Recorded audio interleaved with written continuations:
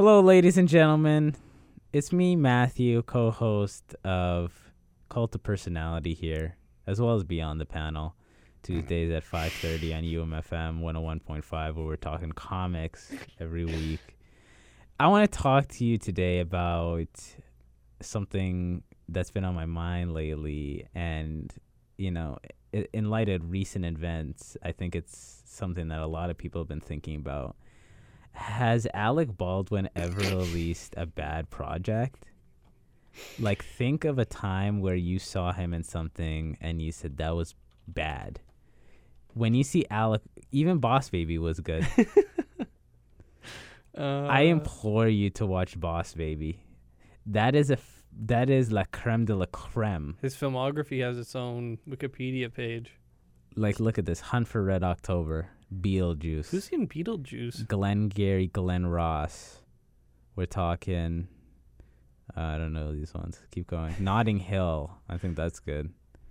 I'm sure Pearl most of Harbor. these are bad. Cats and Dogs. He was in the Final Fantasy Spirits Within movie. Royal Tenenbaums. Cat in the Hat.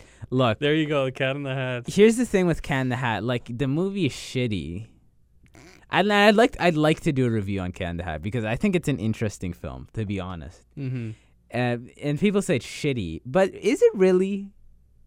Because you have to think, like, you're a director and you're giving Cat in the Hat as a project. Like, you're gonna do like a straight face Cat in the Hat live action thing where like Cat is like no. I guess you would just do like a regular 2D animated. No, you would just make like a dumb movie that's just like Cat in the Hat swearing and he's beating up children. Like that's they did what they had to do to make that. I don't know film. if they had to do that. What else how would you do it? Just have it as a kids movie. No, because like, okay, have Mike Myers in that costume be like not a joke. No, I'm saying you don't have to have it as live action. No, but obviously that's out of the hands of the directors and the writers. The studio obviously went to them, said you're doing live action Cat in the Hat. Yeah, I guess they did the best that they could do then.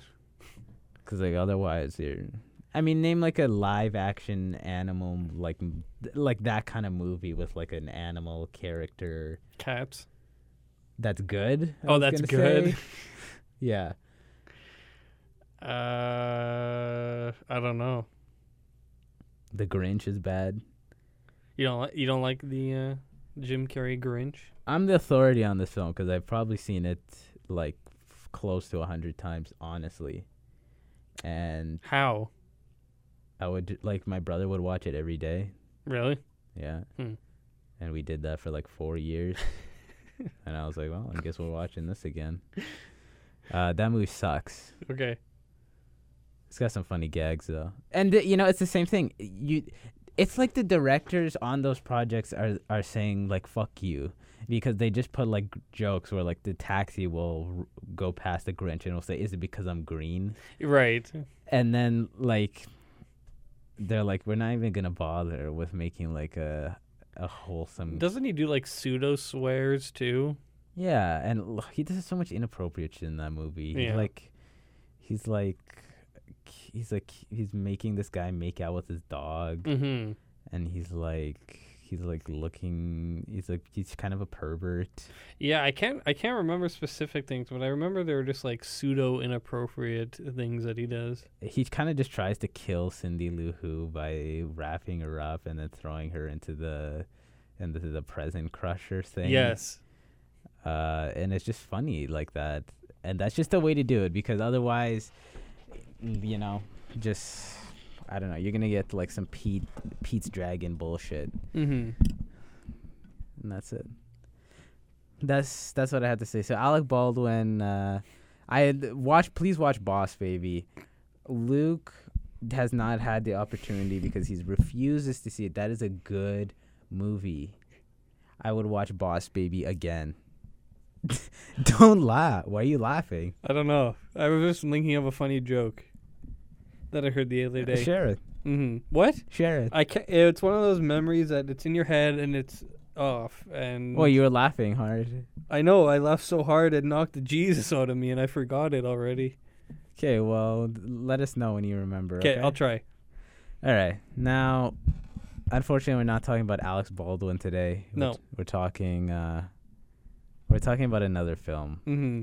Well, Alex Baldwin's not a film, but I digress. We're talking about a little Kevin Smith project. Is this his first movie? Like directing? Yeah, or writing. Let me check on the fly here because I actually don't know. We have a Yeah. we have a supercomputer that has all the movie information. Mm-hmm. We bought it from NASA. Yeah, it's on loan until our Space Force takes off. Yeah, it's his first film, and it's a cult film, which is why we're reviewing it On the Cult Show. on the Cult Show. It's an independent. I'm not gonna read that. It's a comedy film. Yeah. It's kind of like a stoner movie, I guess. Yeah, it is a stoner movie. Because, I mean, there's guys selling weed and I guess smoking weed. Inappropriate jokes. Stoner movies are kind of esoteric to me. You just kind of know when you see it. The stoner is like, it's like it's lazy filmmaking. Because like The Big Lebowski to me is the thinking man's stoner movie. That's yes, because the thing with the stoner movies is that like nothing quote unquote happens, Mm-hmm. and it's just like two guys going like, huh, well I love Indica. I love Indica, and this other guy's like, oh yeah, you see the Star Wars, and you know what? Maybe Pulp Fiction's a stoner movie too. Another thinking man's stoner movie. It's a stoner movie, I suppose, and it follows two clerks. One who, as he repeats throughout the movie, is not supposed to be there. A man named Dante Hicks, and he runs the convenience. Well, he doesn't run the convenience store. He's an employee of the convenience store. Mm-hmm. And his buddy, who works at the video shop next door, Randall Graves, who spends most of his time with the video shop closed, Mm-hmm. and just hanging out with Dante and talking. Mm-hmm. It's one of those movies, like, to break it down to its very center, it's one of those movies where it's character shooting the shit for most of the movie. Mm-hmm. Like, there's like two sets in this, which is the front of the video store and then the inside of the convenience store. Yeah, and the inside of the video store as well. Yeah, and there's like and the front portion of the inside of the video store, and I guess the roof of the convenience store. Which are stores that Kevin Smith actually worked at. I didn't know that actually. Yeah. It's that's kind of cool that he got permission. I guess that's probably the best way to do it, because you would kind of have familiarity with Mm-hmm. the environment and the type of clientele that would pass by there. And it's it's a movie. It's a movie. What did you think about this movie? We just jumping in. Yeah, I mean, okay, there's nothing really else to say. This movie has The plot is really to shoot, like you said, it's just yeah, stuff happens like in vaguely sequential order, but like it's really inconsequential. I don't think people watch Clerks for the plot, which is barely there. It's basically Dante comes in on his day off and he's pissed about it, and then he kind of has a shitty day, and some stuff happens. So I'm going to say that I think. Well, I didn't like this movie because I kept talking throughout the whole fucking thing to the point where you kicked me out because I was talking too damn much. Yeah, it was sometimes it gets a little much, and like if you guys want the best reviews from me, I gotta watch these movies. I gotta hear the movie. I can't listen to Lucas. I think this movie is completely. Oh, what is a word? Now it's going to escape me, just like that joke I was laughing at earlier. There was no joke. You were just laughing because I said The Boss Baby was a good movie. The Boss Baby was a good movie. Okay, what is a word where something is... Oh, they think they're more artistic than they actually are? Pretentious? Yeah, I think this movie's pretentious. Wow. And I don't say that about a whole lot of movies, but Lucas is not mincing words today. I think this movie's pretentious. I think it's really fucking boring. Okay. And as soon as we are done with this review, I'm going to forget about this movie. Well, okay. I think that this movie is I'm sure it hits home to people who think that they're as cool as these characters are when all they do is wear Nirvana graphic tees and smoke some sativa after their day of wage slaving. Okay? This movie's boring as fuck, and I'm just going to leave it at that for now. Well, okay. You know, I think I liked it a little bit more than you did. It's a kind of idiosyncratic film. It's one of those things where when I look at the critical reception for this, I'm kind of baffled because I can't believe this many people liked it. Like, it has like some 87 on Rotten Tomatoes, so most, like 9 out of 10 reviewers were like, this is good. Roger Ebert gave it some 3.5 out of 4 stars or something like that. It's surprising to me that this many people like the film because it feels like this is very specific comedy for a very specific type of person. Yeah. Am I that type of person? Probably not. I mean, good comedy, I guess, can appeal to everybody. Mm-hmm. And in some instances, because this movie is kind of one note in terms of comedy, there's like really 2 types of jokes here. There's like jokes about sex. Yep. And like, haha, sex, haha, cum, haha, boob sex, cum, haha, hermaphrodites. Yeah. Everyone says some sex jokes every once in a while, I guess. Mm-hmm. And then there's some like clever, like it's almost like skits stuff where it gives me like this it's who's on first kind of deal where it's like this is the type of thing where all you need is 2 people and conversation happening, and he can do this in any, like, he can do this in theater scenario. It's like I don't know. It for some reason it made me think of like Abbott and Costello, sort of deal, and I like those jokes. Like when the old man keeps coming back to the counter because he needs more stuff for his bathroom break, or like when it just cuts to Dante helping this guy get his hand out of a Pringles can. Some of that stuff is pretty charming, and it's like a haha, like classic, almost dad jokey. Yeah. I'm going to give it one more credit, though, and I'm going to say that there's also a third type of comedy, and that's a sight gags. Yeah, they do have sight gags. And those are good. That one of my favorite things is, like, and probably the most relatable thing, because, like, I think if anyone watched a movie like Office Space, everyone would find it relatable. Yes. Whereas this movie, I don't really get that. The only thing that was really relatable to me is that they have this sign outside of the store that Dante works at that says, I assure you we're open. And then people come in, they're like, are you still open? Yeah. It's like, yep, there's a sign out there. Like, and that happens to everyone who works anywhere. People come in, the door's unlocked, the open sign is on. Are you open? Like, yeah. Yep, that's why you just walked in the store. We're open. Can I help you? Like, yeah, there's some stuff like that. Like, he's the convenience store clerk, and I mean, everyone's worked like that kind of job where you just have a lot of people come in, say dumbass things, you sell them some things, and they leave. So it is relatable in that sense. Not as relatable as Office Space, I think, because Kevin Smith is really. I'm sure this was an intimate project to Kevin Smith because I'm sure this was a very sort of insight into sort of where he grew up or where he lived, like the type of people, culture there. Yeah, it's like, which I'm assuming is like low middle class, like new, like low middle class Atlantic America, like New Jersey, New York. Yeah. Like youth culture. Yeah. Very specific. And yeah, it is very specific. And I mean, in theory, it should resonate with us because we're about these guys' ages. Dante in the film's 22, so high school is like 5 years ago. High school was like 3 years ago for us. So like we're in that range, but it wasn't relatable to me. I don't know. Like, and if of course a film's characters and scenarios don't have to be relatable for a movie to be good.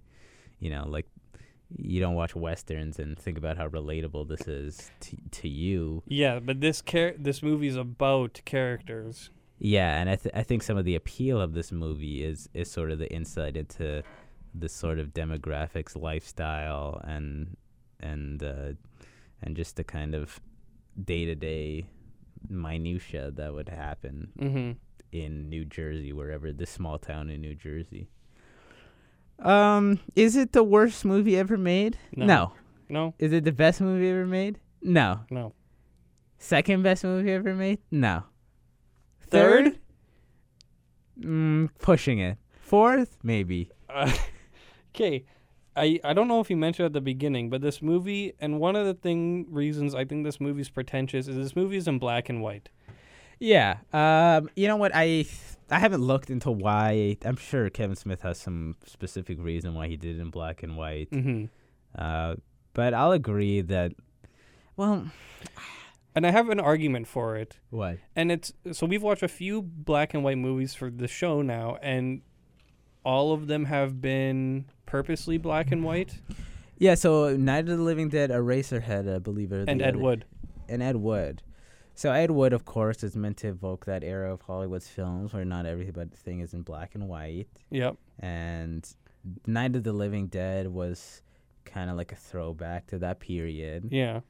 And then Eraserhead, that was just an artistic choice by Mr. Lynch. Because the movie is dark in tone, and he uses black and white artistically just to make shots very nice. Yeah. And this movie, and maybe you can argue me on this, there's no reason for this movie to be in black and white. It adds nothing and just seems as deep as when people would put the sepia tint on their Instagram posts. It's like, I think the reason that this film is in black and white is because it's meant to be sort of like documentation almost of this like we said, demographic. Mm-hmm. It's like a day in the life sort of deal. So I think that's the reason, of course, because I agree. I mean, Kevin Smith isn't pulling out these shots with like amazing lighting or anything like that. I mean, most of it is in the convenience store, which just has fluorescent lighting, and there isn't any, you're not going to see this posted on Reddit or whatever with a shot from Clerks, Mm-hmm. But I like to think that he gave it, I think of the film, and I think would I have liked this as much as color? Maybe not. Maybe I wouldn't have liked it as much if it were in color. I don't like. It's not so much like I want color because it will make the movie look nice or anything like that. I just feel like the thought of making him black and white is shallow. That's fair, because I mean it's hard to see right off the bat why you would do that. Yeah. So I suppose. And one more thing is that this movie is like broken up into mini chapters.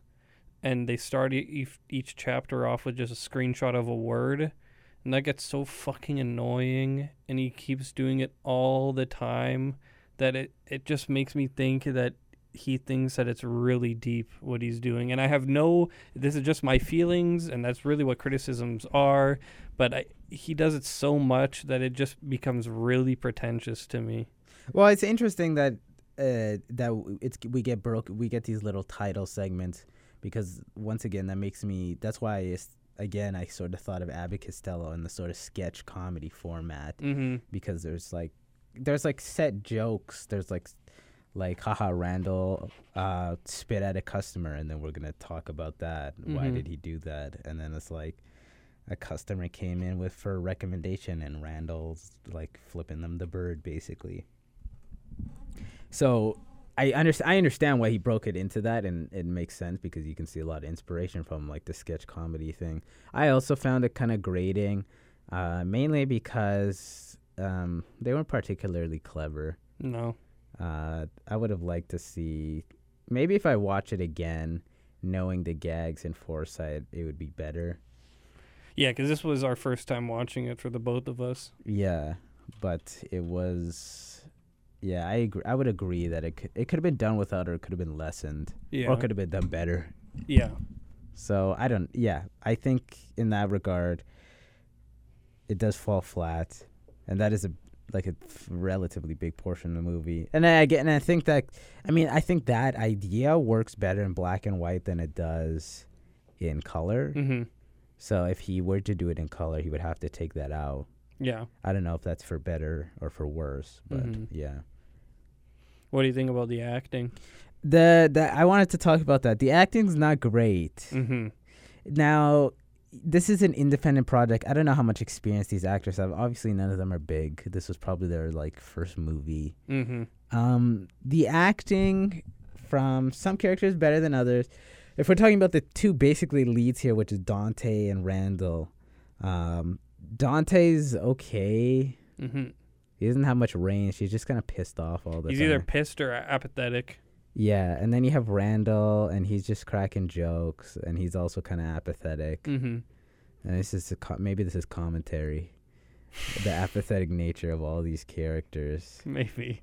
And then you get like a couple of Dante's girlfriends. Some of the customers are well done. Yeah. Like I like the guy who just sits on the floor looking at eggs, trying to find the perfect dozen. Like he puts one in his mouth. It's stupid, but it's funny. Yeah. In a stupid way. Or even like when there's this one customer that me and Luke like, which is this guy, and he's wearing like a sports sweatshirt, and he comes in to buy something from Dante, and he says, "Hey, you're looking pretty out of shape, buddy." And then he's like, "What are you talking about? There's no fat on me." And he's like, "Yeah, no tone either." And then this other girl comes, and he's like, "Hey, doesn't this guy look out of shape?" And she's like, "Yeah, kinda." And then they just start ribbing him, and then he says to the girl, "Hey, you want to go to the beach?" And she's like, "Sure." And then they leave. That guy's a king. You know, he is.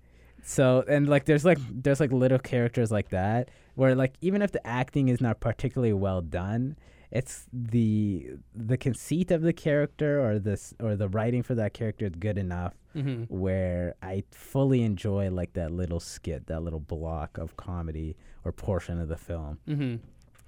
For like the major, like Jay and Silent Bob, like Kevin Smith doesn't say much in this movie, but he still kind of sucks. And maybe this is because I don't really like Kevin Smith that much, but he kind of just stands there like trying to look cool. And doesn't say anything, but he just looks like kind of a fat loser. And I'm sorry to Kevin Smith, but if he's listening. And then he's got his buddy Jason, who's like sometimes like his introduction is so strange. Yeah, he's like manic. It's like I can't explain it. He's like talking about sucking dick, and then he's like, "That's so homo."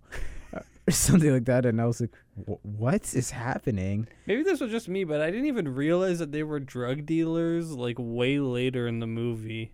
Well, because these guys, because remember, they were like, there was a few of the other guys talking with them, and they're like, "You guys are selling dope in front of our building?"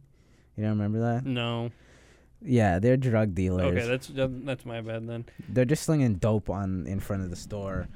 So Jay has a kind of weird and awkward introduction. But then he has some funny stuff after that. Like I guess his last appearance when he. Does it smell like dope in here?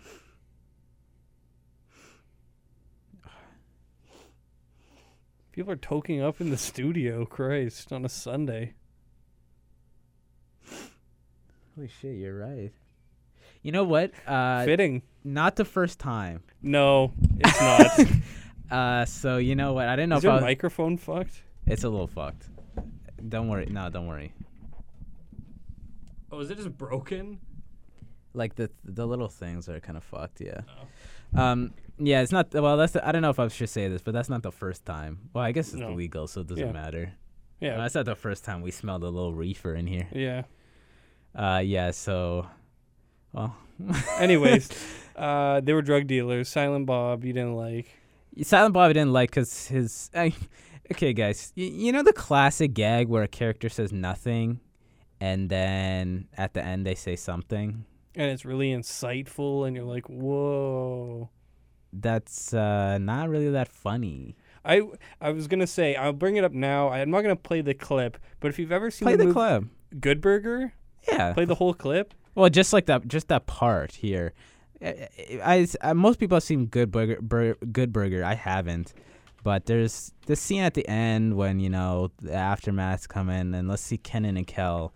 So for those who haven't seen it, it's a buddy movie just like Clerks is, and the one guy is an idiot throughout the whole movie. Like, welcome to Good Burger, home of the Good Burger. and then he's stupid throughout the whole movie, and then we get the end, and yeah, here it is. This is like a preteen stoner movie. Yeah, pretty much. So you poured that stuff in that meat. Hey, nah, I had to. Sure, see, I knew if I took the can, there was a good chance I'd get caught. Then I thought, and if I did take the triamphethol to the proper authorities, Kurt would hire some high-powered attorneys who would dispute any charges brought against him or Mondo Burger by manipulating the legal system. And the way that America's court system is congested these days, it would have taken months to convict him of anything. So then I thought, I'll take the matters into my own hands and just pour the triamphethol into the meat supply and let Mondo Burger be a victim of its own foul play. Wait. You thought of all that? Sure. I'm not stupid. And, you know, as you can tell by the character's voice, he's very much meant to be stupid. Mm-hmm. And then he says a smart thing after. Now, bit of an immature choice, I think, on Kevin Smith's part. Yeah. And there's a lot of this film. A big thing about this film is that you really get this. It's very juvenile. Mm-hmm. And, you know, there's nothing wrong with juvenile films. There's great juvenile films. Mm-hmm. Like, you know, I mean, like a film like Step Brothers, for example, that's kind of the big point, is that the characters are juvenile. Mm-hmm. But in this movie, the characters are just like kind of juvenile, but the humor is juvenile. It's fine. I mean, I don't mind those kind of movies, but like you have to wonder how old Kevin Smith was when he was doing this. Mm-hmm. So, What was a proto Trailer Park Boys movie? One Last Ride? yeah, it was One Last Shot. One Last Shot? That's about as deep as Clerks is to me. Oh, Where it's just I liked One Last Shot way better. Where it's just black and white for no reason. And it's both two wagies hating wageism. One Last Shot is I like that quite a bit. Yeah? Yeah, like I think One Last Shot is pretty good. Yeah. This is comparatively not as good, Mm. but it's also maybe because it's like 3 times as long too. Yeah. And also, you know what? The Kevin Smith and his buddies just don't have the charm of Ricky and Julian. Yeah. You know? And Mr. Leahy, come on. Yeah, his character was named Mr. Leahy in One Last Shot. And I forget what Ricky and Julian's characters' names were, but it was something like, whatever, Timmy and Bob. Something else, but they just had a good dynamic going, and it was a good decision from them to film that movie and say, we're going to keep these 3 core characters going into this new project we're doing. Because that is an interesting dynamic, and that's why that series endured for so long and why people like that show. Mm-hmm. Comparatively, like Dante and Randall don't really have a great dynamic. Dante's just like, Randall, don't scare off the customers. Don't punch the customer in the face and spit in his face, man. And then Randall's like, what? I'm just watching hermaphrodite porn on the TV, man. Just cool it, bro. Yeah, it's no big deal. And that's basically the gist of their characters. Randall does stupid, inappropriate, or rude thing. And Dante goes, Randall, come on, man. I'm trying not to get fired, man. What are you doing, man? Going back to the acting, it really bothered me, and I said this quite a few times when we were watching it. And I apologize for talking so much when we were watching this. But the acting in this movie... And I'm going to pin this one on the director because it's his fault for keeping that and saying, that was a good take. We're going to keep that.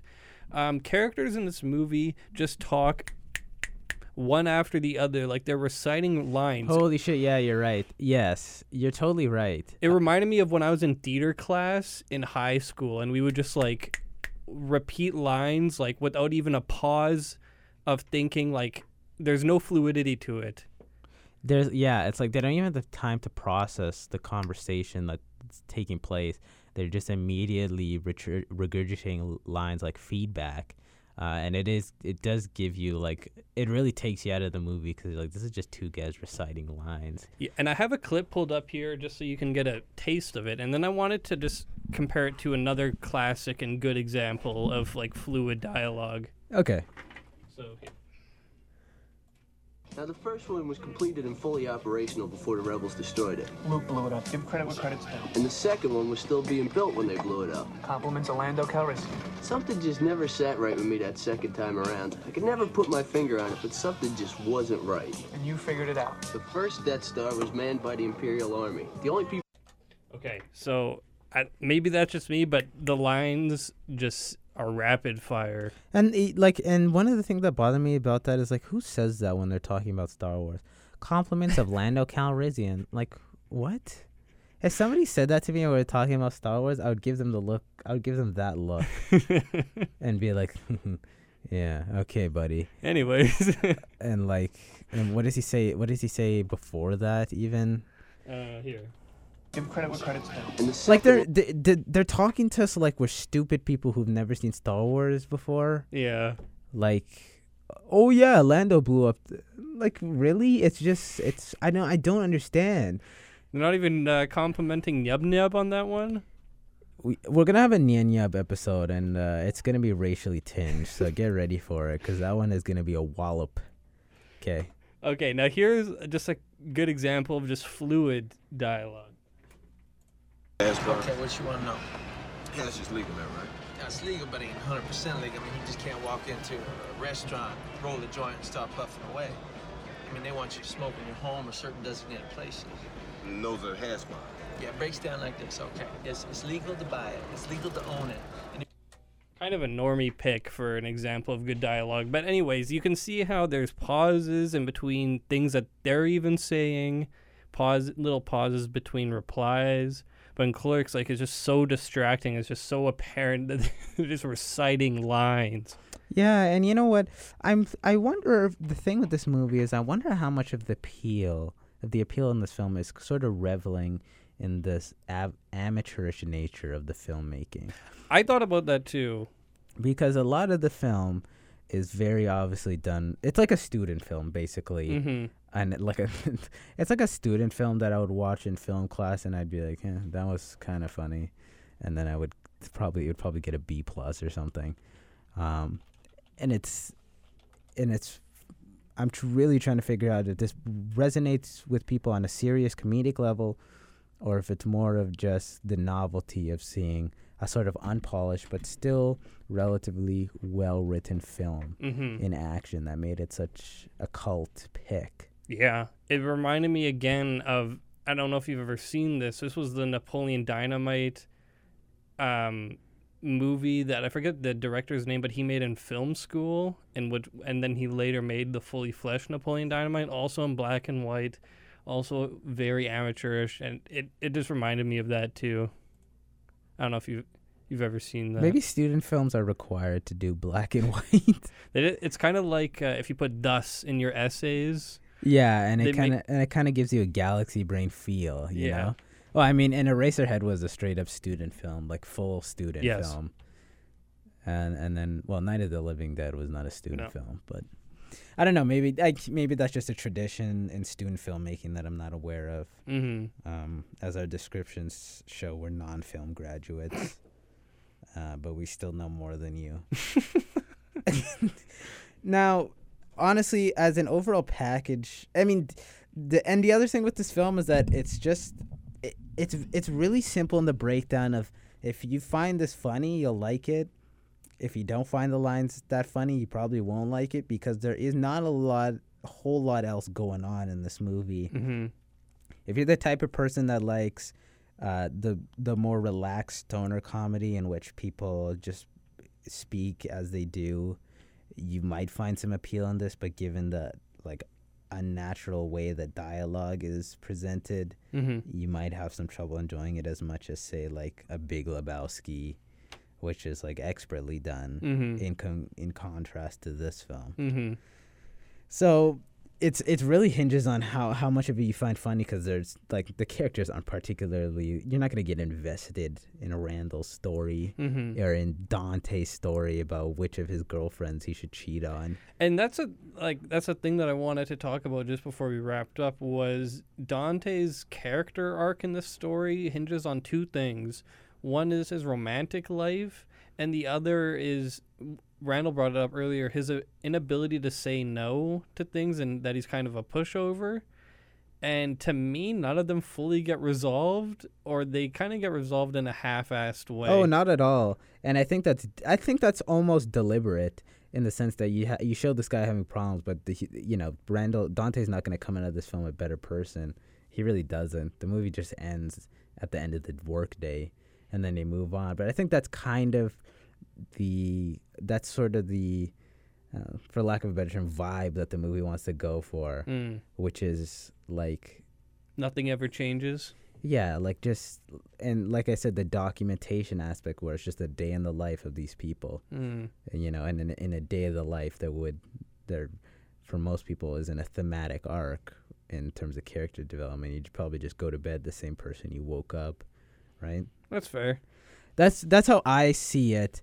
And that's why I'm okay with it, especially because a film like this, if it attempted to do like a serious character arc, like nobody's gonna care. Like you're here for the jokes, right? True, yeah. You're not here because you care about Dante, who was still simping for his ex-girlfriend. She's so unattractive. And then she comes back, and then he's like, "Yeah, we'll get back together." And then she has sex with a dead guy, which is not really that funny. Nope. Yeah. Like, if that was real, she'd probably be traumatized and disgusted. Yeah, it's yeah. And what also isn't funny is Dante freaking out that his girlfriend has had oral sex with multiple men before him. I think that's an iconic part of the movie, because if you look this up on like YouTube, you get the classic clip 37 dicks. It's like, honestly, it's just kind of uncomfortable for me to watch. It's basically basically they're discussing sexual partners, and Donna's like, "Oh, I've been with like 12 girls," and his girlfriend's like, "Oh, I've been with like 4 guys." And then they talk more, and he's like, well, "How many guys have you?" Oh, and then a guy comes in, and she describes a lurid sex act. It's disgusting. Yeah. I'm not even gonna say it. Snowballing, and she's like, "Oh yeah, I did that to that guy." And she's like, he's like, "Oh, I thought you only had sex with 4 guys." And she's like, "Yeah, well, I blew like 37 guys." 36, 37 including Dante. And he's like, "What? You sucked all those dicks? I'm gonna kill you! Oh my god!" Yeah, it's not fun to watch. And then we just see him freaking out his girlfriend for sucking penis. Yeah. And then that comes back a few times, and that's basically that character is... The punchline was good because it made me laugh real hard when he's like trying to suck a dick on the way to your car. Yeah, that was kind of funny. It's just like... And I feel like we watched a movie, and there was a movie with a similar situation. It was Office Space. And it was kind of like when in Office Space, he was so pissed that his wife slept, or that his girlfriend slept with Lumberg, or he thought she did. Mm-hmm. And I remember you were kind of like annoyed at that too. It's like, it's just like that weird thing where the male character has like this insecurity or hang-ups about his girlfriend's sexual past. Maybe that's sympathetic for some people, and they're like, and they're also insecure. But I don't care. Holy shit. Yeah, I don't know. That probably is like a relic. Like, I feel like you wouldn't get away with that as much in this movie. People would be like, maybe it's a 90s thing. Yeah, people would say that's slut shaming if that came out now, 20 years later, because Office Space came out like 5 years after this. Mm-hmm. So that's something that perhaps has not aged well. I mean, I kind of agree. Like I get the point of the joke there, which is like she doesn't see oral sex as intimate at all. Mm-hmm. So her having a lot of oral sex, whereas he thinks it's intimate, and that sort of juxtaposition or whatever. But like really, it goes on way too long, and you just kind of and Dante just kind of comes off as a dick for it, especially because his girlfriend is nice. Yeah. In the movie, so that's something that they gotta cut out of Clerks 3, which apparently is in development. Oh boy! So TBA, can't wait for that. That one's gonna be I could see $1 billion for that one. Yeah. $1 billion. Yep. For a gorillion. $1 gorillion for Clerks 3, starring Kevin Smith, He'll probably get like Mark Hamill to show up and be like, "Hey, I'm." Oh, probably because he's a big Star Wars fan.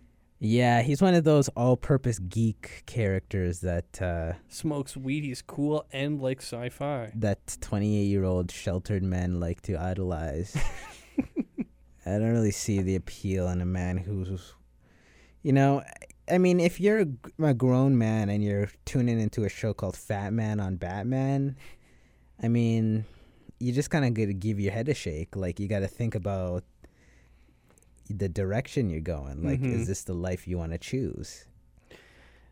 I want to give credit to this movie quickly of things that I liked. I'm going to rapid fire them.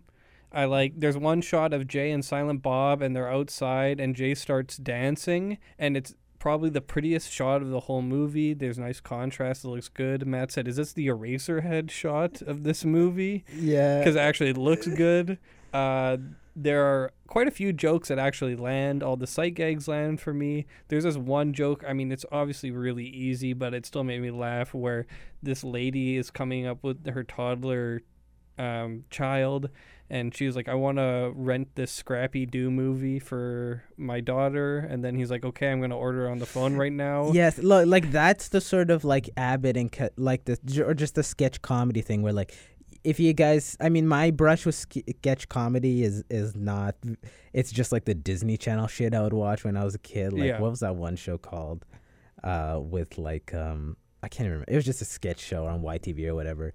But like, you just have like the video store clerk saying porn movie names, and obviously they wouldn't say that on YTV or whatever. But in Saturday Night Live or something, they would have that type of gag. So Kevin Smith obviously is probably a fan of those shows, and he wanted to fit that sort of style of writing and joke telling in the movie. I feel like the movie would almost be better served. That's why I think the animated series might be better than the film is, because it's not bogged down by like this pretense of having a story. You can just have the characters make the joke, and then next scene, and then joke, and then see you next week. That kind of deal. Yeah. The lady says, can you rent this Scrappy Doo movie for my daughter? He's like, okay, I'll just rent it right now. I have some other things to rent as well. Calls whatever head office, and he just starts listing just the most egregious porn titles of all time. He's like, yeah, I'll take Cock and Cum Volume 2. And there's one sequence where like every title has cum in it. He's like, cum dumpsters, like cum sluts, dick cum, cum blasters, and like it's funny, and it's almost like that's almost a moment of self-awareness. Like Kevin Smith knows how dirty the movie is. And that is one of the great gags of the film. And he's like, oh yeah, what's that movie you wanted? It's classic. There's good stuff like that in the film. I'll agree. The pacing for like having one, because the movie just centers around one day. The pacing for a movie centered around one day, not bad. A lot of the side characters are real good, and that's it. The soundtrack is okay. It's like 3 metal songs, and Matt said, I bet Kevin Smith thought that these songs were real cool. It's very like 90s, like grunge, like thrash metal. Yeah. Where it's like, oh, la, la, la, la, la, la, la, la, la, la, la, la, la, la, la, la. And it's like, okay. Like, I'm sure Kevin Smith, I'm sure that was all the rage at his local vinyl shop in 1994 New Jersey. But unfortunately, that doesn't hold up, Bob. Yeah. Maybe next time go with the Beatles. Okay. Play Fool on the Hill. Yeah, okay. Nice try. But maybe better luck better luck in Clerks 3, maybe. Yeah. That's one small little thing, because I just like noticing these things. What was his girlfriend's name? Which one? Well, because the other Caitlin. So I guess we didn't really explain it. I'll just quickly explain it. Dante has a girlfriend in this movie. He's very nice to him. Veronica, okay. And then there's this, he reads in the paper that this girl, Caitlin, is getting married to an Asian design student. major, yeah. Yeah, and it's kind of funny. He calls like the newspaper place, and he's like, is this a typo? And they're like, no, how would it be a typo? And he's like, I don't know, maybe like there's someone in the studio who has a vengeance against Caitlyn, and maybe he just wrote this story to like spite her or something. And it's kind of funny that it ends up like she's not getting married. Like you think it's Dante coping hard. Yeah. But then it's funny because she's like, yeah, I'm actually not getting married. It is kind of like a misprint in a way. Mm-hmm. And then Caitlyn eventually comes back, and then he just like becomes a slave for her. And then he's like, oh my God, I get to go on a date with her. And he's so giddy about cheating on Veronica. And then Silent Bob comes in at the end, and he's like, your girlfriend does nice things for you. And then he's like, oh my God, you're right. I love my girlfriend. And that's the arc there. It's a good time. What were we talking about before? Oh, yeah. Veronica comes in and brings him a lasagna. And I think that tray was empty. I don't think there was a lasagna in it. You know when there's just like... Hey. You know when there's just uncanny valley things in movies where you just know a prop is fake? I can't explain it, but just like how he lifts the lasagna tray and like there's nothing in that tray. It's like empty. in Mommy Dearest when she's spanking her, Yeah. but you're like, that's not a child. That's an object. And that's what bothers me a lot about Marvel movies is like the weight is so off. Like when Hulk jumps or moves, he didn't mean that. It looks guys. really bad. And I think in 20 years, when we go back and look at the movies, we'll say, wow, that looks really bad. Like we're doing with Avatar right now. And they're just kind of... they're just kind of like going to an amusement park, and they're not and it just kind of really bothers me. Yeah, I'm gonna have to disagree there. I think the Marvel movies are all fantastic, great fun for the whole family. Bob Iger stepped down for some apparent reason. Yeah, for no apparent reason. Sorry. You know what? They know what's best for the company, and as long as they put out great quality product like the Marvel films and the new Star Wars films and the Pixar films and National Geographic and Fox films and the Disney Animated Studio films and the Fox films and a few other things, then we're going to be good for the next few years when it comes to movies, because those are prestige pictures. Those are really endure in the public consciousness. They will, for sure. Mm-hmm. So I was just kind of confused when you were like... you're saying bad things about Marvel movies. Last prop for the movie, I liked that they showed it out the best Star Wars movie, which was The Empire Strikes Back. And that's it. Nobody cares. I think this movie's amateur. I think it may be a little pretentious. If someone asked me to watch this again, I would say maybe if I had a joint the size of Kevin Smith's ego, I would want to... Maybe if a girl I really liked asked me to watch it, I'd be like, okay. And otherwise I would be like, oh. If next time I'm with friends and they're like, hey, let's watch Clerks, I'd be like, well, maybe not. Yeah. I just don't agree. I'm gonna have to sort of disagree with you there. It's just really kind of crappy, and I don't think it's a very good film. Now, if you had to give it bags, 5 out of 10. 5 out of 10 bags. That's fair. Yeah. Well, I guess I didn't really like it that much more than you. I liked it about the same. I give it 2 bags out of 5. Okay. It's definitely... Look, is it worth watching? If you're a fan of film, I would just watch this just to get out of the way so you can say, I've seen Clerks. And you can understand, I guess, some films that have been influenced by Clerks. You might not enjoy. You might like... I mean, people seem to like it a lot better than we do. Yeah. And critically, it's acclaimed, and that's the first time that's kind of happened. Actually, no, Office Space I also gave a lower review. Yeah, and Ed Wood too. Yeah. No, I think those films... But I still liked them. Yeah, I liked them. Like Office Space, and Ed Wood especially I liked a lot, and Office Space was not perfect, but it was good. I could see, like, if you were watching it on a weekend, you go, hey, this is a pretty good movie. Mm-hmm. Clerks is like, I'll pass. Yeah. 2 bags out of 5. Well, in other news, shall we play the Vin Diesel Bloodshot trailer? No, not for today, but maybe another day. Our Who Killed Captain Alex is shipped. Nice. Yeah. So, get ready for... Re-review. Re-review. We're gonna review the bonus features. The dude who played Forlom, I DM'd Forlom the Bounty Hunter in The Empire Strikes Back. He's a very nice guy. I don't know. That's all I got. That's it. There is a potential celebrity interview that may be happening in May. I'll say that. Yeah, big tease. Yeah. Also, what's happening in May? We're going to a screening of The Room. So I don't know if there's. But anyways. Well, you're misleading people. You know what? Here's what's gonna happen. No. That's it. You're gonna okay. Yeah. Okay.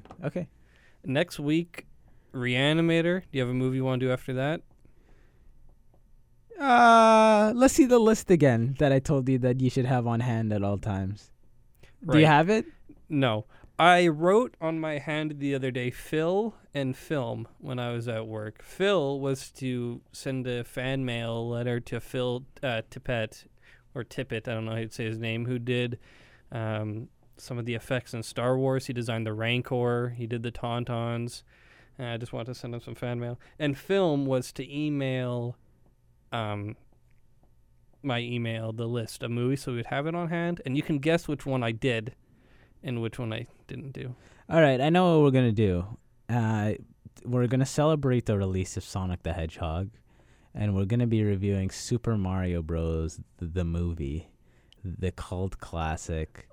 You know, me and Luke, we both grew up with Nintendo. This one's near and dear to us. We will be watching the Super Mario Bros. Film. Good film. Do we have to? Yes, and we have to be sober. You're not gonna be. I'm not. I'm gonna be inebriated watching this movie. You're not gonna smoke any fucking drugs to get through this movie. You're gonna enjoy it. How many years ago did we watch this together? We watched this. I want to say like 2 years ago. It was not 2 years ago. Well, we watched it in Anthony's basement. Yeah, in high school. Oh shit, Dane. And you had to go early. Oh shit, Dane was there. Yeah, and Keaton. Probably like 3 years ago. When did we graduate? 2017. What year is it? 2020. Okay. Yeah, maybe 3 years ago. About 3 years ago. Yeah. Give or take like 6 months. That was a good time. Oh, what was the quote that the lead for this movie said? Oh, Bob Hoskins, R.I.P. He passed recently. Who has been in good stuff. The quotes the way he's talked about this film is like my favorite way any actor has talked about a past project. If you look up Bob Hoskins Mario, you get the stench of it stays with everybody. That's what Bob Hoskins said about this film. Let's see what else it is. I remember this quote. He's just talking about. He was like, "It's fucking garbage." This went on for 45 minutes. The producers were looking at their watches. Rocky and Annabelle were looking at each other like, what the fuck can we do? The actors were like, oh my God, this is amazing. This is better than the movie. Finally, they say, let's go to lunch. Turns out it's another 2 hours of Dennis Hopper screaming at the directors and producers about the state of movie making. He got 300 extras waiting for the next scene. I forgot Dennis Hopper is in this movie. Yeah, and he's pretty good as King Koopa, as Bowser. Dennis Hopper of Apocalypse Now and the Mario Bros. Movie. Hey, it's Mario and Luigi Mario, you know what I'm saying? Hey, last name's Mario, yeah? Hey, it's me. Wait, can I see this? Woohoo, yippee! I just want to find it real quick. If I can find the specific quote I'm talking about. If Bob Hoskins didn't die, we could have done Smash Cinematic Universe by having these guys come back. They're like the vets.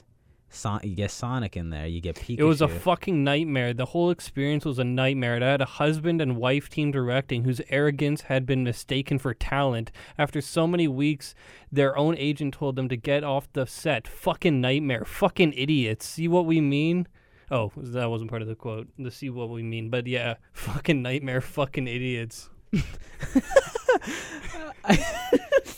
Jesus, his hatred for this movie put him into the grave. Oh my God, I want to see what. I don't think John Leguizamo has said anything bad about this. Oh shit, he was in Land of the Dead.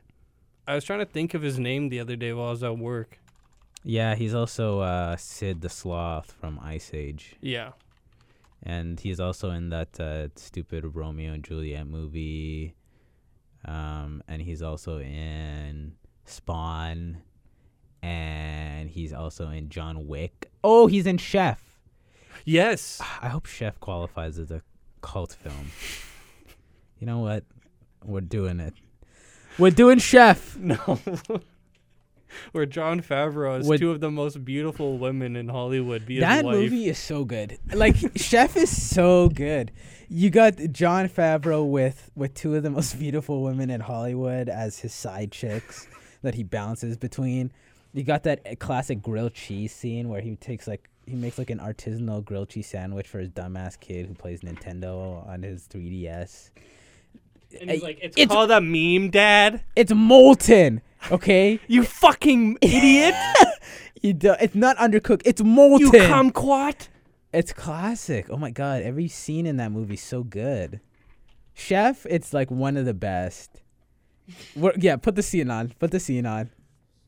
I've been waiting to talk to this prick for a long time. Okay. I am not cloying. I am not needy. I don't care what you think. You're not getting to me. I'm not needy. Chocolate lava cake is not just undercooked chocolate cake. That's not what makes the center molten. You take a frozen cylinder of ganache and you set it in the ramekin so that as the outside cooks fully, the inside becomes molten. Okay. It's fucking molten, see? It's fucking molten, you asshole. And you don't do anything. What do? You sit and you eat and you vomit those words back to make people laugh. You know how hard I work for this shit? One thing I don't like about this film, and then also Ratatouille, and, you know, this is not going to sound good coming from my position right now, our position, but like this assault on the critic.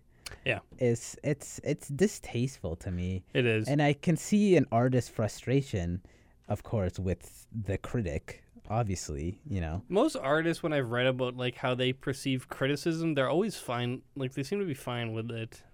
And then you get these guys coming up, like, and I don't see like Ratatouille. The moral of that film is not an indictment of criticism or critics. Mm-hmm. But when you have the critic guy roll over and be like, critics just sit and type words, and artists, they're the gods of the world. They give us life. It's a bit much. Yeah, a bit much. I would say criticism is an art, as important as the people who are making the art that they critique. Yeah, I don't know. And if you can't take criticism for your art, like, really, like, I like to think one day I'll put out a piece of art that people will criticize or look at some point. And I'd hope that they don't all say it's really good and nobody says anything else, because that'll be bullshit. Yeah, and I also really dislike when people criticize things, and there are artists that I know who, when they've heard their work getting criticized, they always say, you just don't get it. Fuck the haters, man. It's like, no, we out here hustling. We get it. We just aren't liking what we're getting. We're trying to eat, trying to put food in our kids' mouths, and you come in here hating, bro. Also, Dustin Hoffman was so disappointing in this movie. Oh yeah, what has he been good in the last 10 years? He gave up. He's like, Jesus Christ, my Jesus, bad. Man. He's like Harrison Ford being in the movie with an animated dog. Yeah, like Dustin Hoffman. He's been in some great stuff. He's in Midnight Cowboy. Yeah. He's in as Ratso. He's in that good. I like that Death of the Salesman adaptation. Me too. With John Malkovich as Biff, not Biff Tannen, Biff Loman. I'm just gonna end this episode on my favorite scene here. From Good Burger. From Good Burger. Sorry. Let's see if I can find it here. End it with the scene of Clerks 2. Of Clerks 2? Yeah. If that's what you want, go ahead. What is this scene? This is the end scene. Let's just do it. That's it. See you next week for Reanimator. Get excited. Take care.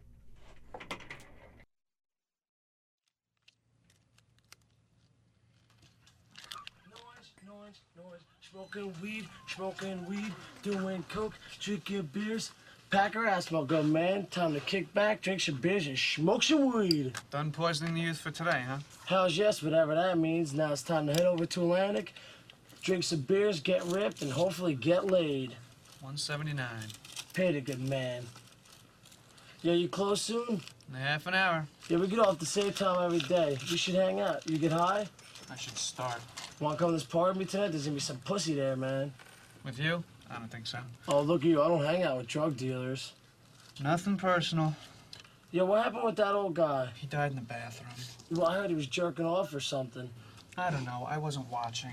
Yeah, he probably saw a can chick. I know I felt like beating her when I saw her.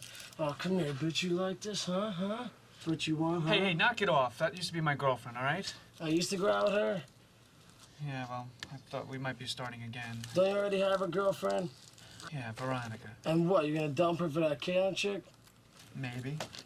I don't know, dude. That can chick's nice, but I see that Veronica girl doing shit for you all the time. I saw her rubbing your back, fucking come brings your food. Then I see her change your tire once. Hey, you know, I jacked up the car. All she did was unloosen the nuts and put the tire on. I don't know, she does a lot for you. She's my girlfriend. I had some girlfriends too, but all they wanted from me was weed and shit. Shit, my grandma used to say, what's better, fucking a good plate with nothing on it? No, wait, I fucked up. What's a good plate with nothing on it? Meaning? I don't know, she was senile and shit. She used to fucking piss herself all the time. And shit herself. Come on, Soundball, let's get the fuck out of this fucking jib joint with this fucking faggot Dante. You cock smoker. You know, there's a million fine-looking women in the world, dude, but they don't all bring you lasagna at work. Most of them just cheat on you. Come on, man.